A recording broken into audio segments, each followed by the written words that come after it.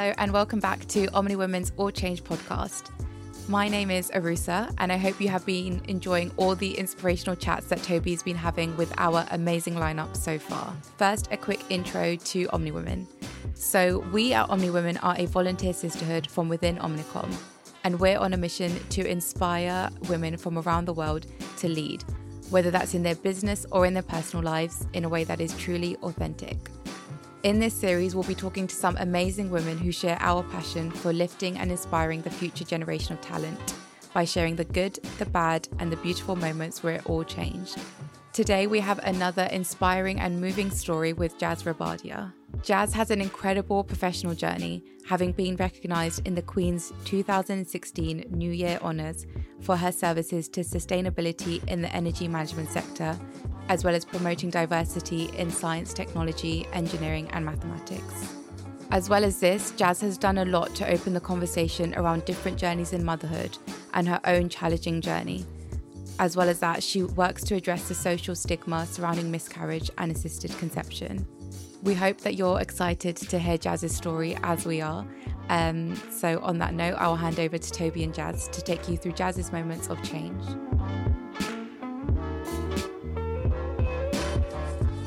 Jaz, welcome. I feel like this is awesome because we were literally just saying that we've had so many different conversations, virtual conversations on the phone, voice notes, but never actually sat down to have a proper physical conversation. I know, it's great to sit across the table from you. Oh, welcome. So I'm so excited because I think you have one of the most, incredible stories to learn from, the different meanders and the different lessons that you've gone through. But I also just think you're just a phenomenal, formidable, high achieving woman.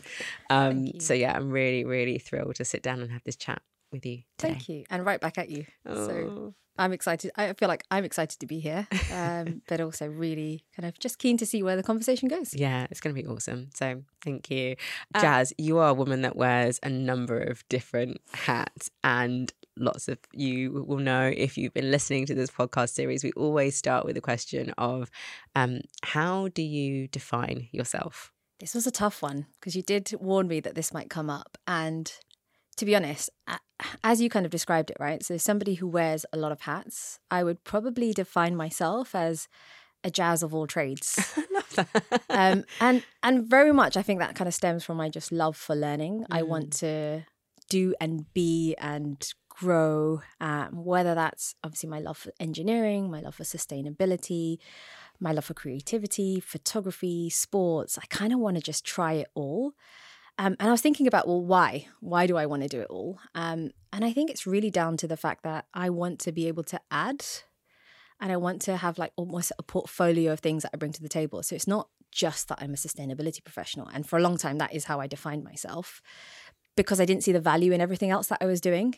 And now I truly understand, like, being this rounded individual that can have a laugh on a tennis court or a netball court, but can also kind of take some time out to really kind of craft, whether that's writing or drawing or taking pictures or kind of editing, as well as what I do as a part of the day job is really what makes me me. Because going out there, learning, mastering-ish. So not fully mastering, because I'm not that committed to anything really, but giving everything a go. I think that's probably a better way of describing it. Giving everything a go. And it's probably what's opened so many doors for me throughout my life. And actually now I'm really embracing that I am all of those things. Yeah. And that actually makes me who I am. Yeah, I love that. And you, as you were saying that, I was like, you actually are a Jaz of all trades. You know, you're a mum, you're a STEM advocate, you are really big in terms of sustainability. You can draw, you can bake, you can do kick-ups. I cannot do kick-ups. You're pretty good at netball. Like, you're all these different things. You're like a friend to many people. So I definitely feel like that phrase is perfect for you, Jaz of all trades. And I think, I'm the youngest of the family. I've got two older brothers. It was always about, you have to give it a go, otherwise there'll be nothing for you to do. So whether that meant, joining in on the cricket, the football, whatever it was, I think from a very young age, I was just like, I'm not going to stand on the sidelines and watch. I'm going to have a go. Yeah, I love that. And well, now you've kind of answered my next question, which was, have you always defined yourself in that way? I I don't think that I have. I think for a long time, what you do is who you are. And it was the moment that the kind of the switch flicked, where I was like, it's not what I do, it's how I think, which is what makes me who I am. And how I think is kind of, I think, governed by all of the things that I participate in, not just my day job. And I think, like I said, it's embracing that, all of those hats, and actually not being shy of the fact that you wear those hats and showing up wearing those different hats at different moments. So it's not like when I went to work, I only talked about my professional self. Actually, people can tell when something's off because I'm not being my whole self. And I think bringing that energy and bringing that vibe of all the things that make you you, and being like, this kind of word of showing up as your authentic self is like, it's been used quite a lot, but actually that's what I've always done. Yeah, I show up in my favorite sneakers because it's where I feel most comfortable. I talk about the TV shows that I'm watching, even though I'm surrounded by people who probably aren't into the same genre as I am, and I'm unashamedly me. And I think that that's what I'd encourage people to be. Yeah, and you're actually just living it and living your truth. And I think we've had several similar kind of conversations, but I don't think in many ways that is by accident, in the sense that people are evolving, or we're really kind of waking up, I think, as a society, to actually realizing that what we do is just one part of us, and it isn't necessarily the definition of who we are. But I actually think what you do is quite interesting, because I know that when we were talking earlier, and in one of our many conversations, that actually stepping into STEM was something that wasn't necessarily really quite understood from those around you. And I think lots of people will probably be able to relate to something like that, or doing something where people around you don't necessarily recognize it or appreciate what you're trying to do, but yeah, you still went ahead and did it anyway. I think there's something around like standing out from the crowd and going against the grain, right? Which is, I knew, even before I even kind of knew where my career would lead, I knew that there weren't many female engineers around. And so I thought, well, I'll add one more to the stat, because I can do this. In fact, it's all the things that I love. It's maths, it's chemistry, it's design, it's creativity, it's problem solving, it's making a difference. And at that point I thought, okay, I'm going to give this a go. I know it will turn heads. And what's the worst that could happen? And it was quite a bizarre kind of, I think, position to be in, because I walked into this lecture room full of hundreds of people, literally trying to spot the other women. And there weren't very many of us. There were a few more of us in the first year, but as it is with university, kind of by the time I got to my second and third year, like, I was the only woman studying mechanical engineering. So I knew then, and that's when I realized that, okay, something needs to change here, because there is so much to learn, and there is so much to give back to kind of society by studying a subject like this. Why are more people not doing it on purpose? And it was then that I realized, like, oh, okay, I've got a little bit of a mission here. Because when I stepped into the workplace, it was even more obvious how fewer women there were in the rooms that I was in. And I never felt uncomfortable. A sister to two older brothers, I never felt uncomfortable in that space. But it definitely made me more aware of the fact that, female engineers are rare. Yeah. They will be well sought after. So I did see it as a massive advantage, because I was like, okay, I'm going to help organizations bring something different to the table. But I realized that more people needed to be aware that careers like this existed, how fruitful they could be, how important they are, and just how, I think, dispel some of the myths surrounding what does an engineer do? What do they look like? What are they involved in? And just share my story. And I think that was probably a really pivotal moment of change for me, in that understanding the power of my story and how it might just inspire one or two or hundreds of people to consider something that they hadn't considered before. And where do you find your confidence from? Because I can't imagine that the stage of life where you're thinking about like career decisions. I mean, the career decisions I made at the earliest stage of life were not necessarily where I am now. So yeah, but I can't imagine being in that position and feeling really confident and assured of possibly the direction that you want to go in, and actually not being afraid to stand out. So where do you find that confidence from now? And where did you find that confidence from at the time? I'd say my confidence now comes in like the validation of what I've achieved. I definitely didn't have it throughout my entire career. Like I walked into rooms where people had literally been doing what I'd been doing longer than I'd been alive at that stage. So I felt super like inferior and really lacked confidence. But it was with every kind of achievement, with every project that I landed, with every milestone that I reached, with every kind of, I guess, challenge that I overcame, came the confidence. Like, oh, okay, I've done this. I can do it again with a little bit more stretch. And if I can't, I'll give it another go. And I think that this kind of the relentlessness of, I'm just going to keep doing it, and I'm just going to keep doing it until I get it right. And probably some of that stems from the sports, right? I'm just going to keep shooting and one of them will go in. And that's generally been my philosophy. You are literally like that. Obviously, I follow you on Instagram. Yeah. And you'll literally just post videos of you just trying, like going for a shot, trying. Okay, it goes in, great. But then you still try again. You're not there like, yes, I got the shot. You're like, I'm going to try again. And then even if it doesn't go in, you still go for it. Do you feel that you have had people in your corner like cheering you on irrespective? Has that been a big part of what you do and who you are? So many, right? And often I think as a female in a male dominated kind of industry, you often get asked that question of like, oh, you know, were there any challenges in your, you know, did people always support you? And of course there were people that didn't. Of course it's been like a tougher ride to potentially my male counterparts, right? But there were so many people in my corner, like exactly as you described, championing me, cheerleading, imparting knowledge. And I was the sponge. I was like, just, taking it all in and genuinely so indebted to them all. And part of who I am today is because of the help that I've had. And part of the reason I try to help others on their journey is because I feel like there is this whole element of paying it forward and kind of you receive what you give. And actually, I want to give back to others what I received. And it was people who were coaching me through the technical side of things. It was people who were I think lifting my spirits at times where I was really struggling with either the culture of workplaces or the workload or the breadth of things that I had to cover. There were so many people that were, I think, almost willing me on. Yeah. And that also gave me confidence because people believing in you, of course, gives you a little bit more belief in yourself. Absolutely. So I think that's another kind of, lots of things give me confidence. Yeah. Although, don't get me wrong, I'm often nervous as well.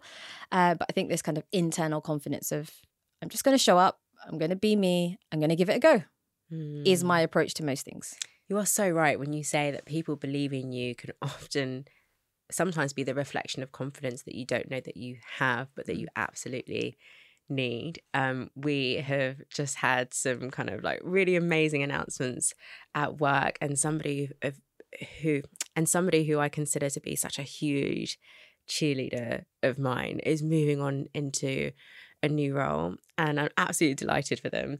But all of a sudden I kind of came to that realization of actually that was the voice that often I have needed in those moments of really low confidence, to be like, you can absolutely do it. Like, what are you worrying about? And a big part of me was like, oh, they're moving on. Like, how am I going to do it? But actually, you know, I've come to realize that I'm a woman with children. So it's probably about time that I kind of stand on my own 2 feet when it comes to confidence. But you're absolutely right that sometimes you do need those people that are just cheering you on to kind of be the confidence that you already probably have deep inside of you, but to kind of bring it out. And so I know that for you, your husband has definitely been one of those people. And we've actually had a really interesting conversation about actually how you choose your life partner is really, you know, if you do choose to have a life partner, is actually really important for the things that you want to go ahead and do in your life. I read a really interesting quote that said, there's only 2 kind of partners an ambitious woman can have. One is a supportive one, and the other is no partner at all, right? And he has been in my corner kind of throughout, whether that's my ambition, my progression in my career, whether it's my pursuit of many things that take up the time that probably we should be spending together or spending together as a family. But also, again, it's just that the person that you can be your true self around, showing like, you know, no holes barred, no unfiltered. This is how I feel. And that's the person where you can say, I feel really nervous about this conversation I have to have with Toby tomorrow. Or I feel, exactly. I feel really uncomfortable in what I have to wear, or I feel really uncomfortable about the people I'm going to have to socialize with or network with at this particular event. And like, just, somebody in your corner going, you've got this. And reminding you of the times where you've perhaps done it before, or how you're going to feel after it's happened, and just helping you, kind of coaching you through those situations. And, I'm so fortunate. He's one of many.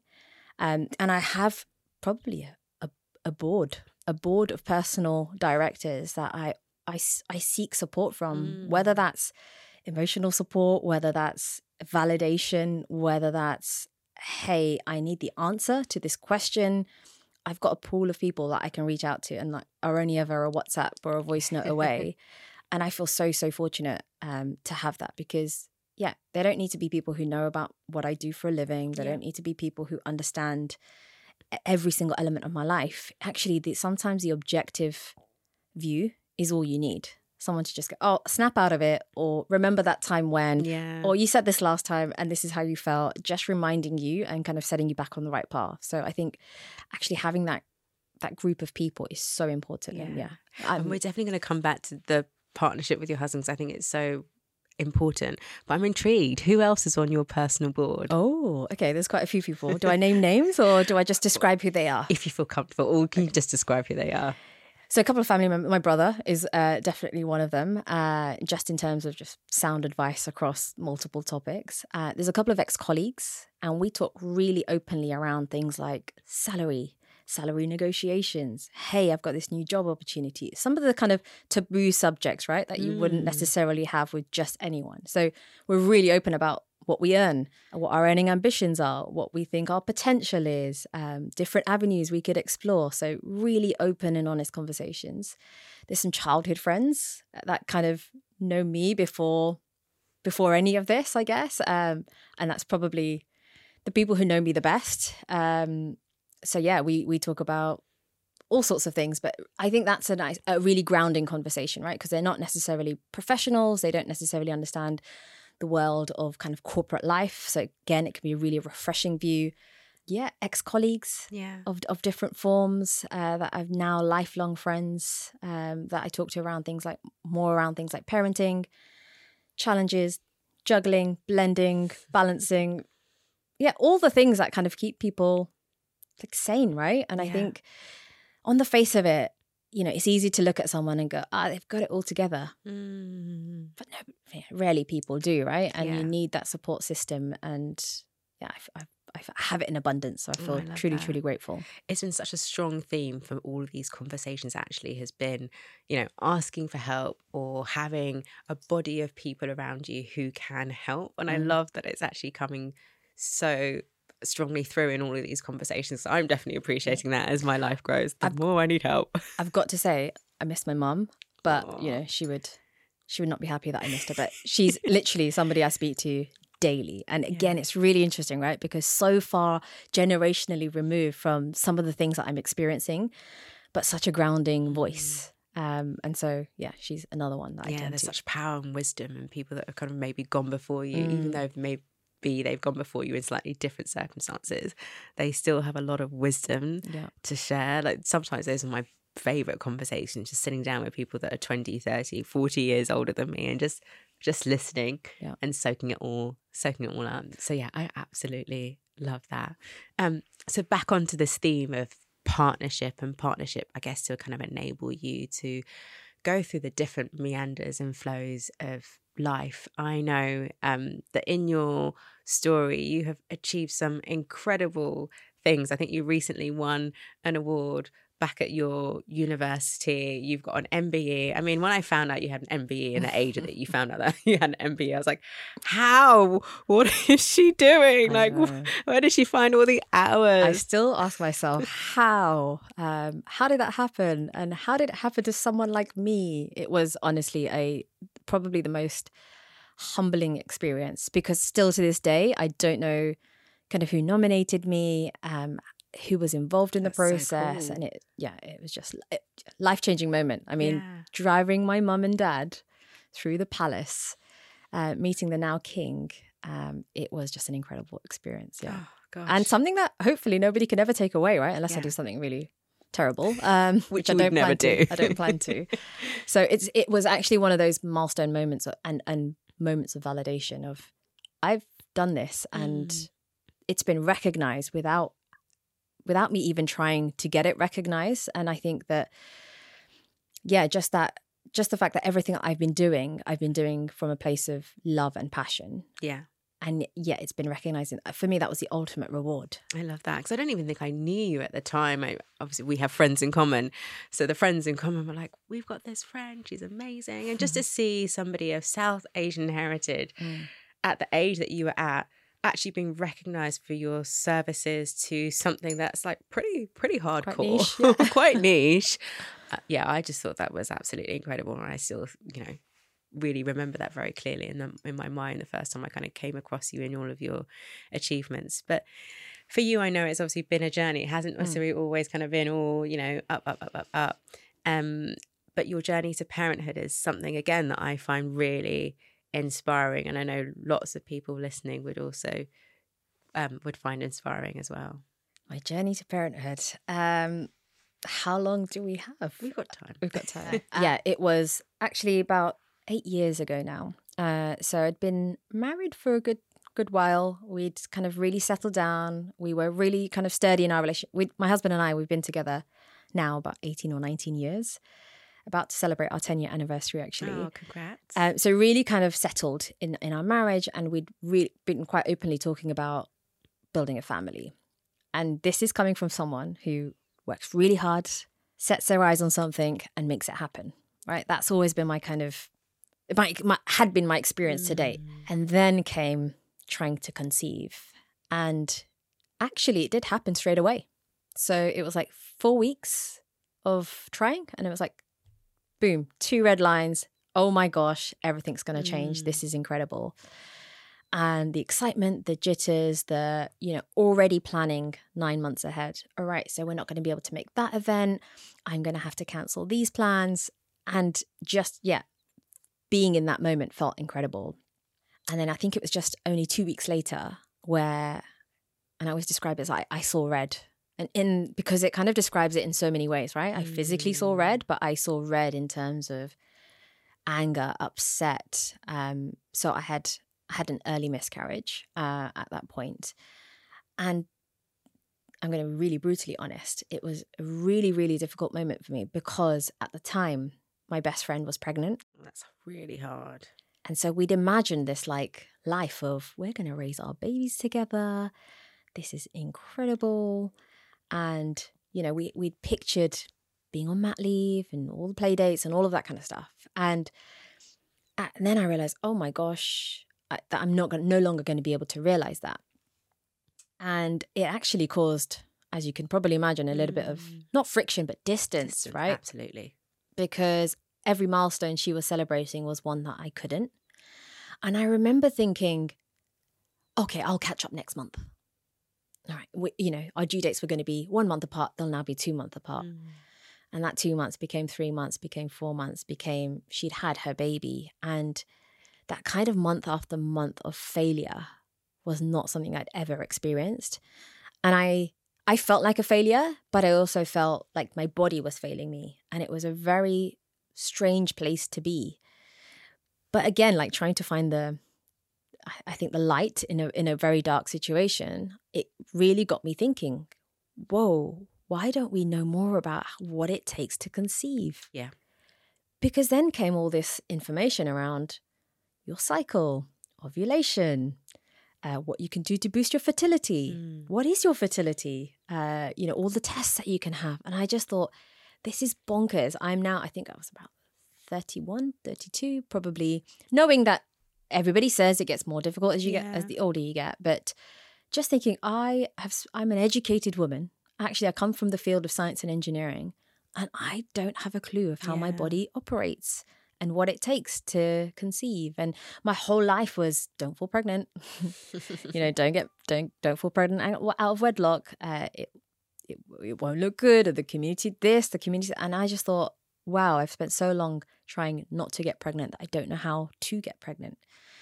And actually, this was I think this solidified the 5 or 6 year kind of marriage that my husband and I had already had, in that this was going to make or break us, right? Yeah, definitely. It is such a strain on a relationship to go through something like this. I think it's actually harder for whoever's I think it's harder for the guy, for the man in the relationship, because it's less of it is being done unto them. Absolutely. And so I think they feel a little bit helpless in the situation, because it's easy to just it's easy to just go, oh, this happened, or I had this, or it didn't work, and this appointment. But it's harder to watch the person that you love kind of constantly having to go through the rejection or the poor results or whatever it is. So it definitely strengthened our relationship. But so it was, I think another year went by where it just didn't happen. And we were like, I said to my husband, I need to be doing something about this. So we tried all the be better with what you eat, drink more water, we don't drink or smoke. So that kind of helped anyway. But just being more mindful, exercise, get your health in gear. It will happen. It takes time. And the doctor's very much if it's not been over a year, just keep trying. And did anyone know at this particular point? Were you kind of doing it by yourselves as a couple, or did you have people that were kind of aware? Or... Yeah, it was a very private topic. And I think for me personally, again, not being used to I want this, I'm going to make it happen. Why is it not happening?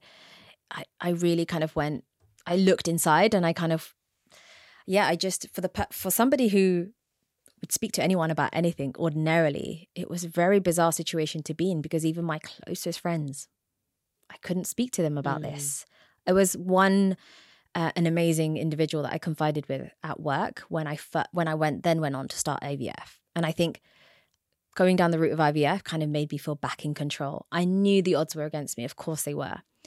But I was doing something about it. I wasn't going to have any kind of regrets. I didn't want years to pass by before I'd kind of intervened. And actually, probably the scientist in you a little bit as well. Exactly. This is kind of where I thought, there are so many scientific advancements.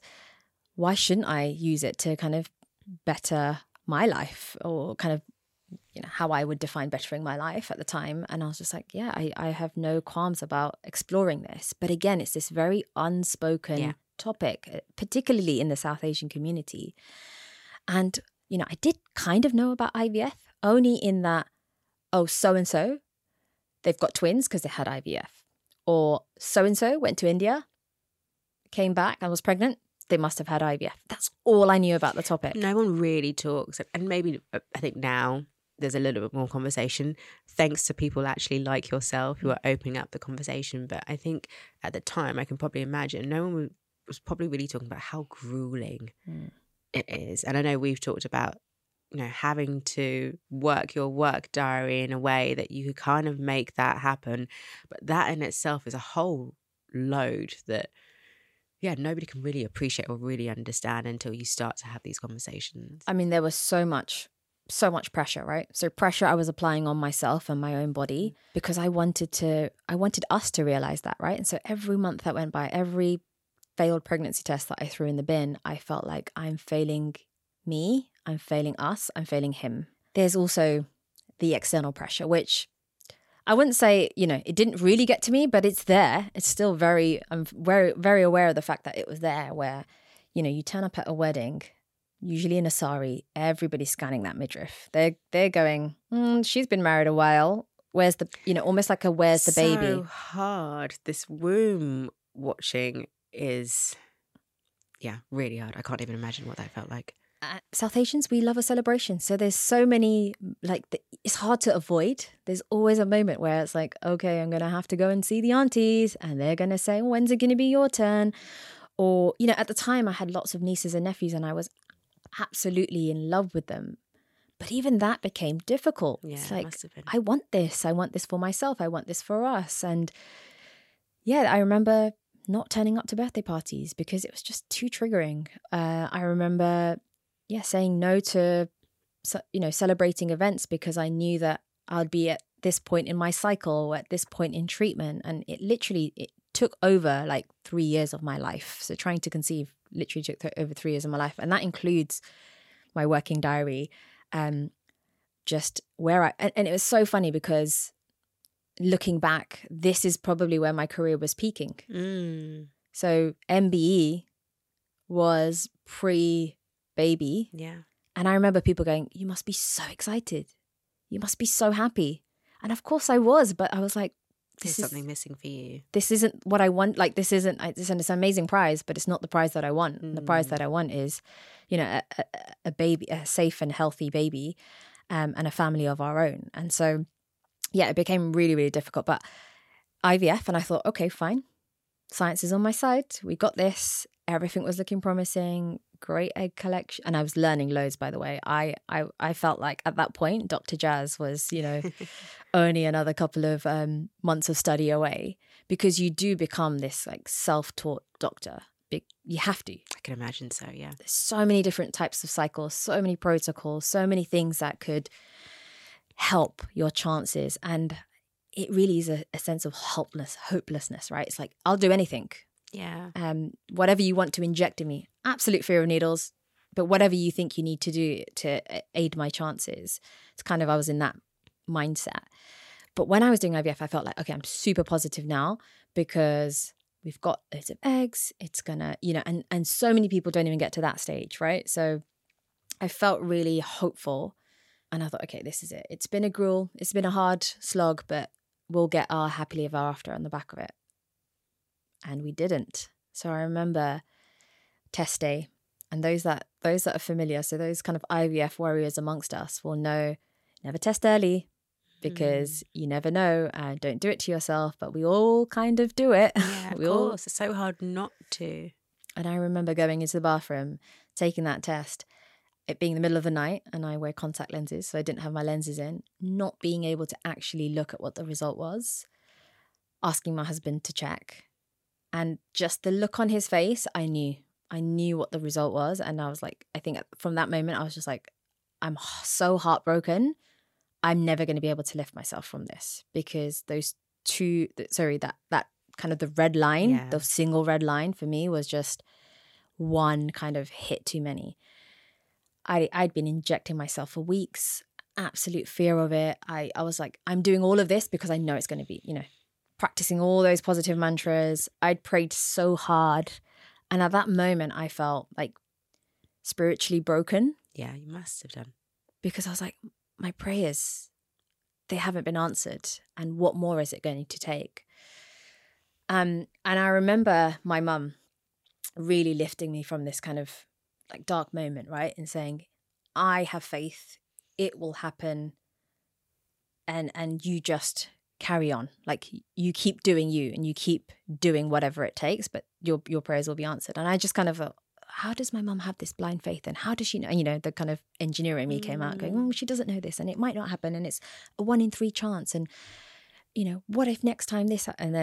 But then actually it was just that back to that safe sound, grounding voice, and just almost a pressure valve being kind of opened to go, okay, you know, because many people could have gone, all right, the next plan is do this, do that. And she was just like, no, it wasn't meant to be this time. We go again.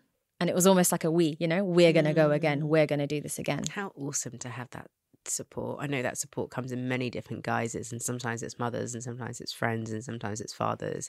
But just to have that person that is going to really help ground you, that almost isn't physically in the situation, must have been so powerful for you and your husband. But how did you actually kind of come to that point where you opened up to her and maybe other people to share what you were going through? And it'll be also interesting to understand how you opened up also to those who you needed to at work when the time was ready, because I think also that's a really important conversation to have.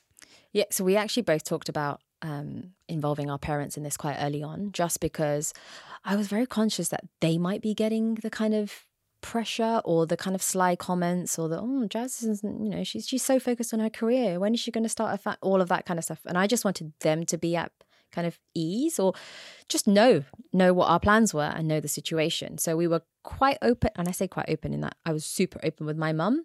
And I was, sharing what I was comfortable with Dips's mum and that side of the family. But it was good for them to just know, okay, cool, this is their plan, we're backing them 100. I didn't open up to anyone else. So that personal board of directors, no clue, because it was such a personal thing at the time. And when you're experiencing it, when you're living it, it is all consuming. Yeah. And I didn't have the energy to relive that story every single time I had an appointment or I had a result or I had an update. But I did need a release. And so Steph, my friend at work, she was absolutely that for me. And it was very much I've got this appointment coming up, or this is the next stage, and this is what they've said. Here's what the odds are, and just a sounding board, and almost an escape, but also somebody who understood in the workplace what I was going through. Because I think doing it completely on my own and then having to show up at work as if nothing was going on would have felt so false, and I think would have been so obvious. But having Steph and being able to talk to her and going out for lunchtime walks and just decompressing absolutely helped. Naturally, I think, sometimes we're better talking actually side by side rather than kind of face to face. Because sometimes it can feel a bit kind of quite direct. But often if you need to talk about something that maybe you're finding quite challenging or difficult, sometimes it's actually really helpful to go for a walk side by side with somebody, because it's less kind of dead on and confrontational. Never thought about it in that way, but subconsciously, you're right. maybe that walk really just helped to, get things off your chest. And obviously on this journey, as we were kind of talking about work and managing it with your work schedule, and your career was genuinely rising at the same time, what advice would you give for people who are either in the situation that you may have found yourself in back then, or actually managing somebody who might be in that situation? I think being a manager now, I have a completely different outlook, and also having shared my story, right? So I think times have changed. In the last 8 years, I've definitely seen, possibly because of the circles that I'm mixing in, but I've definitely seen kind of the notion of fertility, miscarriage, mental health being spoken about a lot more openly. My advice now, and I know it's difficult because I didn't take my own advice at the time, would be to be as open as you are comfortable with your manager, because more often than not, it'll be someone who's experienced it, or who's got a relative that's experiencing it, or that's got a friend that has just experienced it, or hasn't experienced it and wants to learn what they can do to support you. I don't think we hopefully don't operate in that kind of cutthroat world where it's just output driven. I think people are genuinely concerned about their employees' welfare. Certainly I am as a manager, and I would always want to know what I can do to help support. They don't need to know any of the details if you're not comfortable with sharing them.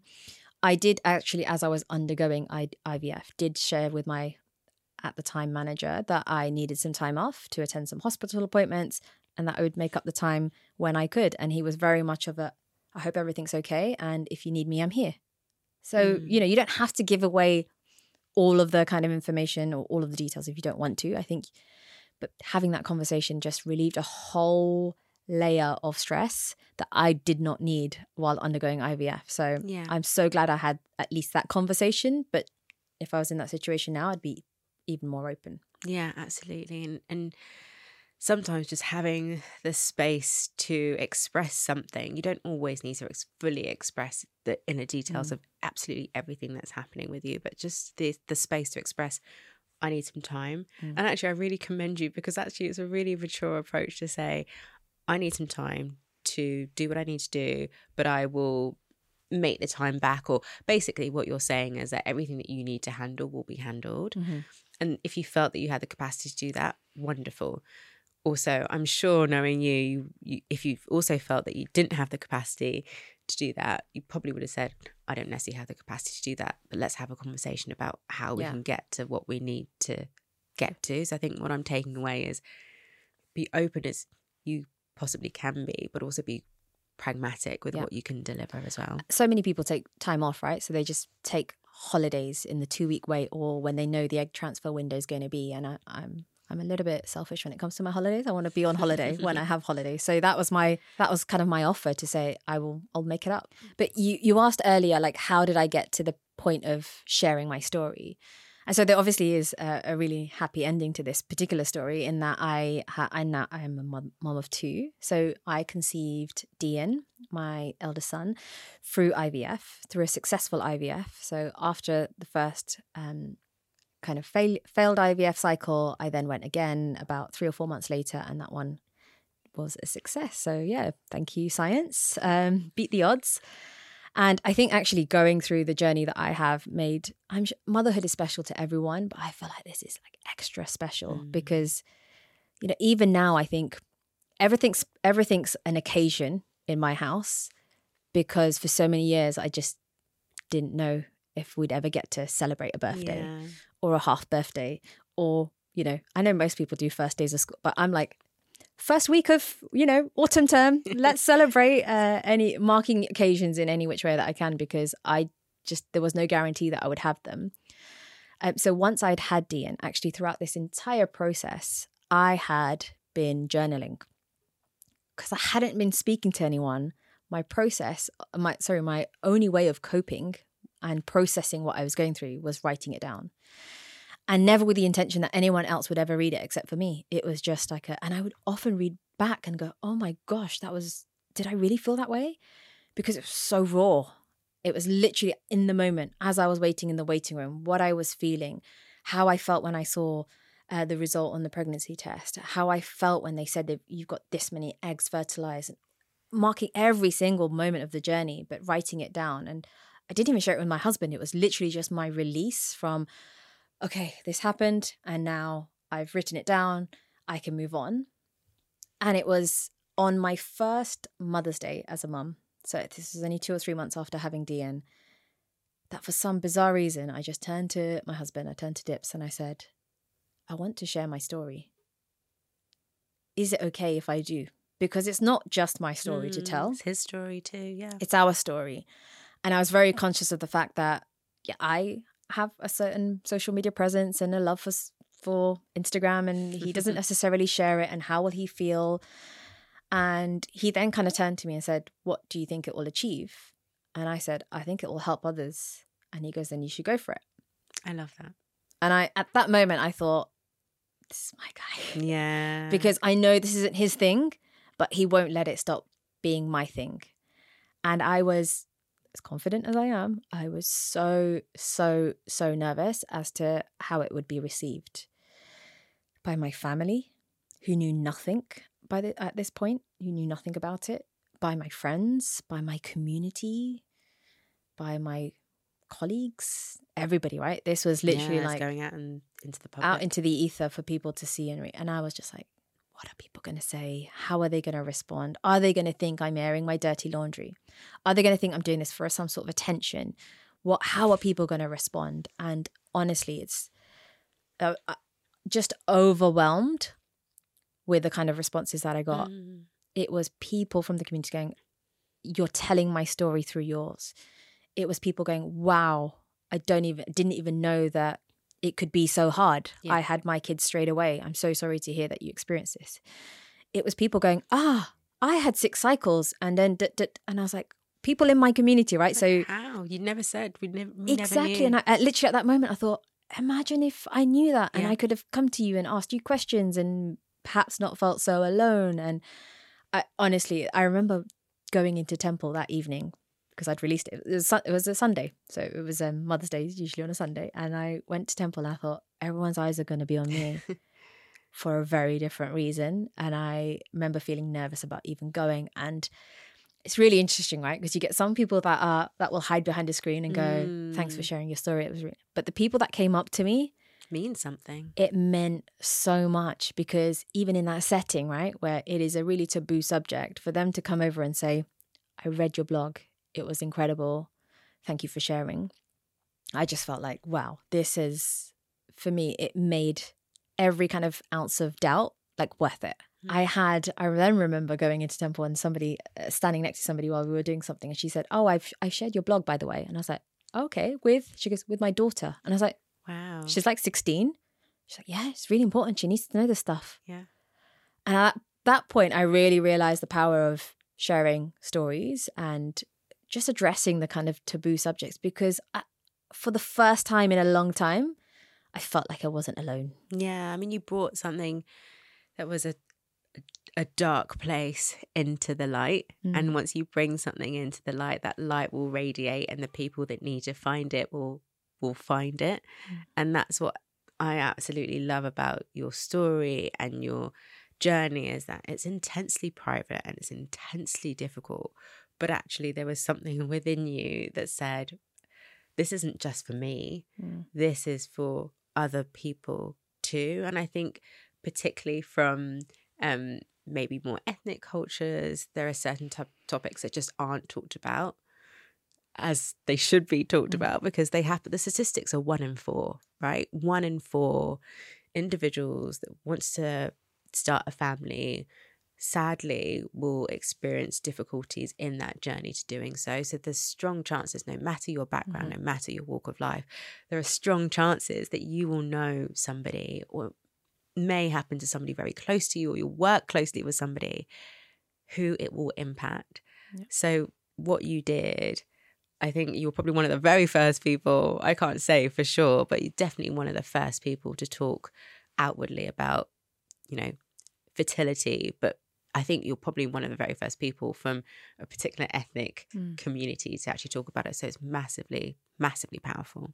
Thank you. I mean, I hope I can do it for other topics, because I'm sure there's going to be many more along the way. But I think there's just some power and beauty of knowing that we're all struggling with something, but we're not alone. I think that the moment where I realized I'm not alone just gave me a new sense of energy of going out there. And as difficult, because that wasn't the end, right? It was, I had Dian and it was incredible. I then went on to have further miscarriages, which were way more intense, which were way more challenging, way more difficult. And again, it gave me that energy to go out and share again, and to reshare, and to start the conversation, and to create a bit of a support network. And since then, I've had so many individuals reach out to me and go, hey, can we go for a walk? Can we have a chat? So this is happening. What would you recommend? What would you suggest? And not offering kind of medical advice, but almost like being that support system for others just brings me so much joy. Absolutely. And from you writing your blog, I don't know exactly how this happened, but it got picked up by the Metro, didn't it? Your story. So it's really powerful to think that you were just writing a journal that then turned into a blog that then got put into a national newspaper. I don't know how people find this information, but I think there is something around that, like you said, the uniqueness of kind of that South Asian mouthpiece. There aren't very many of us. I'm now aware of so many more, right? Because again, back to this kind of community of IVF warriors and mothers on their, or people on their journey to motherhood.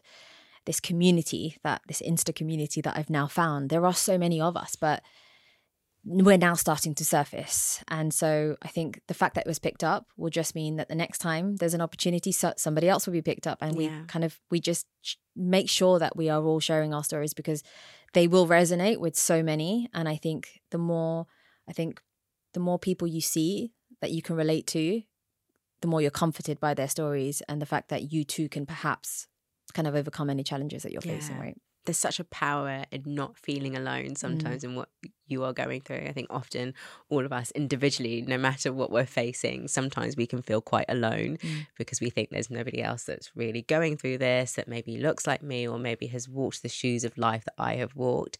But actually in finding stories and telling stories, it's one of the reasons why I absolutely love sitting down and having these conversations, is that we are bringing these stories to light, and we're touching on many different topics, but many of the same topics. But I think fundamentally what we're trying to pull out is that you're not alone as you step into these seasons of change and of life. But obviously this has been something that has been quite the journey for you, or quite the journey for anyone really. And I don't even know how you must have such inner strength to even sit here and tell the story without getting emotional. I have like half an eye that might kind of start wandering in terms of water, but we'll keep having this conversation. But what did you do? What were the practical things that helped you in terms of like your mental well-being and your mental health? Because that must have not been easy. Writing, walking, talking. I'd say those are the 3 things still that help me cope with pretty much any situation, right? Fresh air, stretching my legs. On my walks is where I have like my best thoughts, my deepest thoughts, my darkest thoughts, my brightest thoughts. And whether it's tuning into a podcast like I did this morning, or whether it's leaving somebody a voice note, whether it's checking in, whether it's putting on blast like old school garage two-step tunes or whatever it might be. Love that. Listening to like some spiritual music, whatever it is that I need in that moment, combined with some oxygen and some fresh air, like that for me just really just grounds me, puts me back down to earth. It allows me to really kind of process my thoughts. So walking is definitely one of them. On my walks, I often talk, but if it's not on a walk, I am one of these people that just needs to release. And there's been so many occasions where I've left somebody a voice note and not even pressed send, but felt 100 times better having just said it out loud. So I do that a lot. So walking, talking, and then writing. Writing is, I think, it's a very unusual form for me. It's only since this whole kind of IVF experience that I started writing. Before that, I'm a scientist, I'm an engineer, I like numbers. I mean, I'm creative as well, so I like to draw. But you're definitely creative. Writing has never really been my thing. It's, never something I've enjoyed until it became descriptive writing. And I think it's where I can have the most fun with my thoughts, and I can also be rawer than I am able to articulate maybe in just speaking, because sometimes you have to think when you speak, but when you're writing you're just like it seems to come a little bit more naturally to me. So writing, walking, and talking would probably be the ways in which I've kind of addressed my mental health. And chips. I love chips. Always makes everything better. Are you a crispy chip or a soft chip person? Oh, like chips, like proper homemade. Peel the potato yourself, deep fry it yourself. Yum. Dip it in some yogurt chutney kind of maybe chips. Minus the chutney. Or ice cream. Or ice cream. Oh, I love chips so much. Oh my goodness. And I did turn to food a lot actually in this IVF journey, where it brought me temporary comfort. I'm paying for it now, and I'm having to kind of work on all of that kind of chip intake and carb intake now. But yeah, I think whatever brought me comfort at the time, and it was a lot of times it was food. Absolutely. I know I can't necessarily compare this to the other side of parenthood, but once you kind of get into parenthood, I always say to people, the first 6 weeks is just about your comfort. It's about what is going to get you through. And I definitely feel that that's a mantra to life. Sometimes we can be quite hard on ourselves and say, no, I don't deserve that because this is happening. Or, no, I'm not going to do that because this is happening. But actually, sometimes we just need to lean into the things that make us feel comfortable or happy or take the weight off. And there's absolutely nothing wrong with that. So if it's chips with chutney, it's chips with chutney. And your career was pretty much on the up, as we've kind of touched on. How on earth did you blend your ambition and your career kind of progressing at the same time as all of this was actually unfolding? I think I channeled all my frustration into work. So I had to feel like I was achieving somewhere because I wasn't realizing that achievement elsewhere, right? So I think a lot of it was, there was time, it was time consuming, and it was appointments, and it was all of the stuff that was going on with the IVF. But I'm this kind of person that needs something to satisfy me. And that became the next promotion. It became the next stretch. It became the next talk that I was going to do. And all the things that put me out of my comfort zone on the daily, I was just cramming them in because it meant I was too busy to be social, which was great because that's what I needed. It meant that I had a distraction from what I was actually feeling. And hence I had to write a lot of this down because I wasn't actually allowing myself to process what was going on in the day. It was only at night when I was alone with my thoughts that I would really start to write things down. And I just, it was like, it was again, trying to plug a hole. So I was doing it with food at home, but at work, I was doing it with excelling because it's all I knew. And it's all I knew. I felt like that validated the professional me, even because the personal me wasn't getting what I needed. And so I really just redirected and channeled all my efforts into being a better sustainability professional. Yeah. And gosh, you are so incredible in terms of your career, and it's so impressive. I mean, actually literally leading a whole sustainability function for, a very, very well-known company. It's incredibly impressive. But I also think I really appreciate your honesty in having this conversation, because I think so very often we see people, successful people, ambitious people that have got to a certain level in life, and we probably just think they're rock solid. There's nothing that can falter them. They're absolutely fine. But actually what you have done is you've been very vulnerable and really honest with us today, and have shared that, yes, your career was kind of rising and you were progressing and you were getting promoted and you had this MBE, but actually there was still this journey that you were still going on. There were definitely things in your life that you were finding difficult, and you've opened up how you've kind of tackled all of those different elements and facets of your life. And I don't take that for granted. It can't be easy to come and have conversations like this, but absolutely you're helping so many people along the way. So I just think it's absolutely beautiful. Thank you. I honestly think it's so important for, like you said, as we climb the ladder, for us to be open, be vulnerable, talk about what it has taken, right? Because like you said, I was that person going, oh, look at so-and-so, they're now CEO of, it's because of this, and this. It must have been easy. But everybody has a story. And I think this, like having an inquisitive nature, because it's very rare that people aren't willing to share their story.